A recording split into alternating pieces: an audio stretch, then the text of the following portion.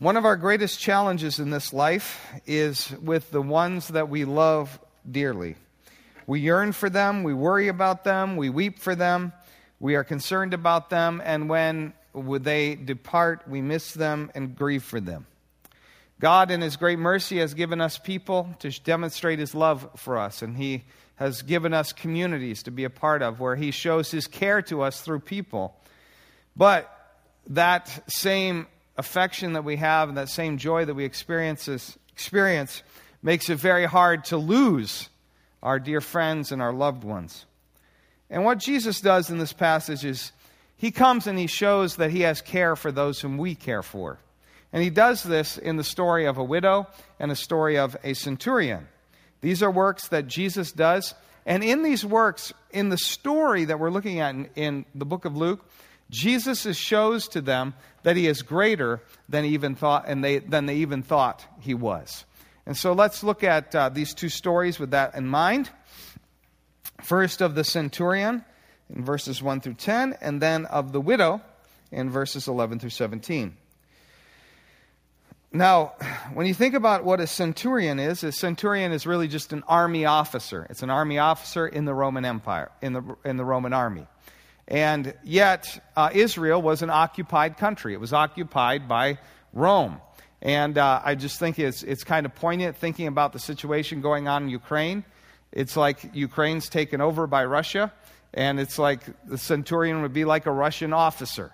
That's really a good parallel to what's actually going on here in this story. And the centurion, though, is interesting because he has a great concern and he has a great value for the servants in his household. And he has one servant in particular whom he really values and whom he really loves. And this servant had gotten sick, and he was so sick that he was about to die. And the centurion thought that there was no hope for this servant until he heard about Jesus. And when the centurion heard about Jesus, he began to think, there is hope for my sick servant. Now the centurion did not go to Jesus himself and ask Him to heal the servant. It's very interesting. He sends the leaders of the people of this occupied country to ask Jesus to heal this servant. Now, we might wonder, or first we say the elders, and that's exactly what they did. They went to Jesus, and when they came to Jesus, they not only asked Him, it says that they pleaded earnestly with Jesus. So they really went to bat for this centurion. Now, why would they do this for a Gentile and a Roman army officer, a leader of the army that had occupied their country and taken away their independence? Well, they gave Jesus the reason. Listen to what they said. This man deserves to have you do this because he loves our nation and has built our synagogue. So this man, who was one who occupied this country, had a love for the Jewish people, and he had even demonstrated that by building them a synagogue. And so what we see in this man is that he was one who cared about people. He was one who had a care for them, not only his servant, but also the people of the country where he had charge of the army. But he also cared about God. He's likely one that was called at this time a God-fearer. Someone who was a Gentile, but also who believed in the God of Israel and worshipped Him. And we see that from the fact that when he wanted to do something for them, what was important for him to do was to build a synagogue, a place of worship for the people. And so he was a just man, and he was a pious man. We might say that by the grace of God, he exemplifies the best of what Rome had to offer, because even though Rome had its negative qualities, it also brought a lot of good things. And there were just and pious Romans. And he exercised that, and they saw that, and it moved them when he used his abilities, when he used his influence, when he used his money to serve this people. And so Jesus consented to what they said, and he went with the elders, and he was on the way to the house. But as he was on the way to the house, the centurion sent some of his friends. And here's what they said to Jesus. Lord, don't trouble yourself, For I, that is the centurion, do not deserve to have you come under my roof. That is why I did not even consider myself worthy to come to you." And so this centurion, this army officer, sees Jesus as so great, and he sees him as so much greater than him. He sees his own unworthiness, that he doesn't want Jesus to come to his house. He just wants him to say the word to heal him. He feels unworthy in the presence of Jesus. But it shows also how great he thought Jesus was. Now, how great did he think that Jesus was? We'll look at the next verse, verse 8. It says, the centurion says, "For I myself am a man under authority with soldiers under me. I tell this one, go, and he goes, and this one, come, and he comes. I say to my servant, do this, and he does it." Now, this is amazing because up until this point, as we read it, Jesus had healed people, but he had only done it when he was in their presence, and he generally put his hands on them. What this centurion was saying is that, "Jesus, I think you're greater than what we've seen so far. You don't have to be present even to heal. You can heal from a distance with a word, and I know that you can do it." And how did Jesus feel about that? It says that Jesus was amazed. He was amazed. And if you look at the Gospels, what amazes Jesus is great faith or lack of faith. And it's kind of amazing that Jesus is amazed, right? He's the Lord. He knows all things. But yet he looks at this and it's like an astonishment. This is great faith. And so that's what he said. "I tell you, I have not found such great faith even in Israel." And indeed, it was great. This Gentile Roman officer showed to others that Jesus was far greater than what they thought. Because up until now, they had only seen him heal in person. But now Jesus was going to show that he can heal anywhere, and his power can be present anywhere to heal, even if he is not physically present in his human nature. And it is the faith of this Gentile Roman officer that opens up the door so that people can see how great Jesus is. And they did, and they were amazed as well. Jesus was greater than they thought. Jesus could heal anyone, anywhere, with a word or a thought. And they returned home, and they found the servant completely healed. Now let me just make a few points of application here from this story before we move on to the next one. First of all, consider the example of the centurion. I think we need to consider this is a man who is just and a man of faith. And his faith exercised itself in love. And I think about, he lived in a community where he was an outsider, where he was a stranger. But yet he loved that community. And he loved that community by showing in deeds, doing something for them that they valued. And so how do we reach out in love? Well, first of all, it's got to be in our heart. We should love the people where we are. We should love the places where we are. We should not have a negative attitude towards the places where we are. We should embrace with love our neighbors. Love our neighbors as ourselves, whether they're coming here for a few weeks as tourists or whether they live here.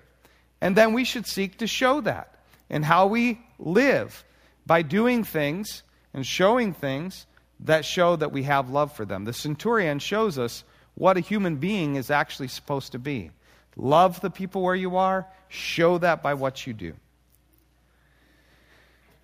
But we also see this in the example of the centurion, his relationship to Jesus. And the question I'd like us to think about is, could we ask of something so great from Jesus, such that he did it, if he did it, it would show people that Jesus is greater than they thought. Do you get that question? It's hard to say. So, could you ask of something of Jesus, which, if he did it, it would show people that Jesus is greater than they ever thought? That's what we should think about. What are we asking Jesus for? Do we have a vision for something that we want to see him do? That he has the power to do, but that he wants us to ask him to do?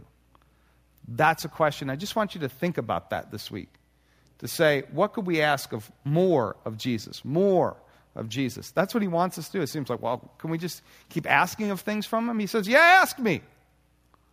He wants us to ask so that we can see how great Jesus is. Third application is just think about what this might have meant for those who were reading this passage for the first time. That is, the people of the early church. Remember, they knew people who knew Jesus when he was there on earth in his human nature.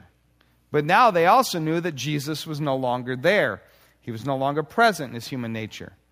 But what this could say to them is, Jesus is still present in his power to heal, to do greater things than we can imagine. He doesn't have to be here physically present in order to do great things. He can do it from heaven because his divine power can work wherever he is. And indeed, he's actually going to say to the disciples, it's actually to your advantage because he's going to send us the Holy Spirit. He's going to do great things in our midst. We need to have the faith to believe it, to receive it, like the early church did as they brought the gospel throughout the Roman Empire. Now, the next story goes even further to show us that Jesus is greater than we even thought. And it is the story of a widow. The picture we have in Luke chapter 7, verse 11, 12, is of two crowds. Jesus is entering and there's a crowd with him. But there's also another crowd that is coming out. And that crowd is following a woman. And this woman is a widow. She had already lost her husband. And now she's lost her only son. Those two people in her life that she might have counted on most as an encouragement and as a support in the difficulties and trials of the life are now lost to her. It is a tragic scene. And Jesus himself was deeply moved by it. It says that his heart went out to her. He's moved inwardly as he sees how hard her situation is. And then he says something that probably we shouldn't say it at a funeral, which is, don't cry. We actually say, don't we, at a funeral, do cry. Because tears are sort of God's gift to help us grieve, which helps us to adjust to the new reality of someone being lost to us. So we might say it's kind of a surprising statement. Don't cry. But now, why would Jesus say that? Because the loss wasn't going to be a loss. He was going to do something about it.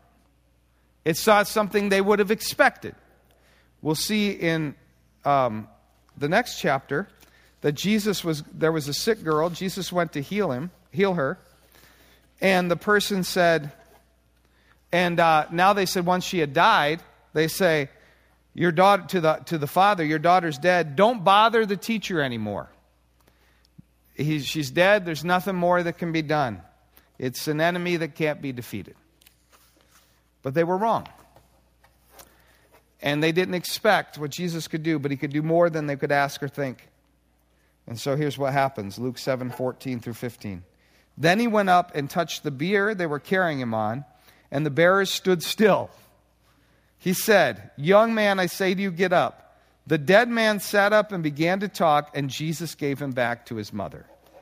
So Jesus does something that they would have never expected, showing that he's far greater than they thought. He not only can heal when someone is alive, he also can bring someone back to life who has died. Now the question, as someone might read this story, is, well, what about if Jesus dies? Well, in there too, he will show that he is greater than they thought, show that he has the power to lay down his life and the power to take it up again. But this was so astonishing for the people. They weren't expecting it. You know, we've heard these stories. We know the power of Jesus. It might not be as surprising to us. But again, see the progression of the story. This is a whole new level, showing them that Jesus is greater than they thought. And so they rejoice. And they say it's an amazing thing. And they said, a great prophet has appeared among us. They said, God has come down to help his people. And it uses the phrase taken from the book of Exodus, when God saw his people in distress and came down to him. God has visited his people.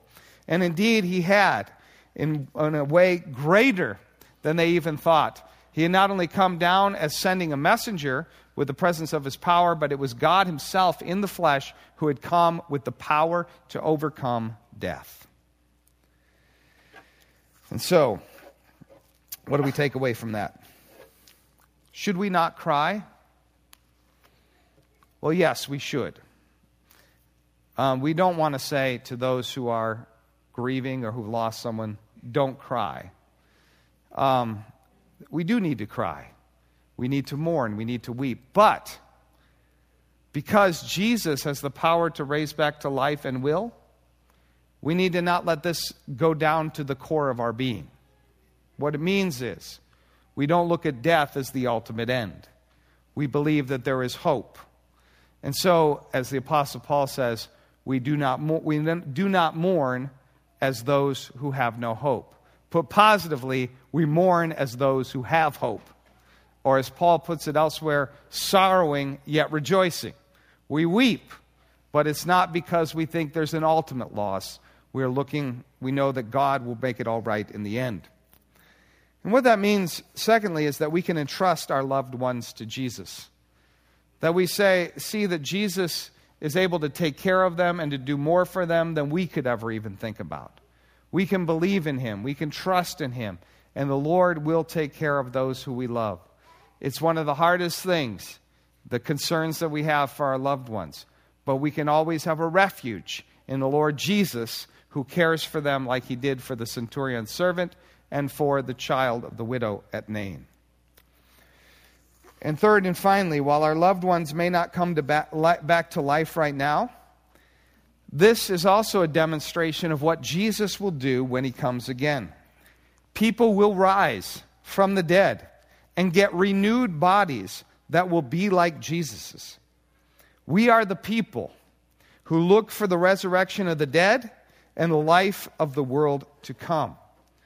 We don't just leave our body forever. We get our bodies back, and we live in glorified bodies forever with the Lord and those whom we love. And when that day comes, Jesus will give back all the good that we have lost. And then he will say to us, do not cry. And he will wipe every tear from our eyes. And we will see Jesus in a whole new way and know that he is far greater than we ever thought. Amen.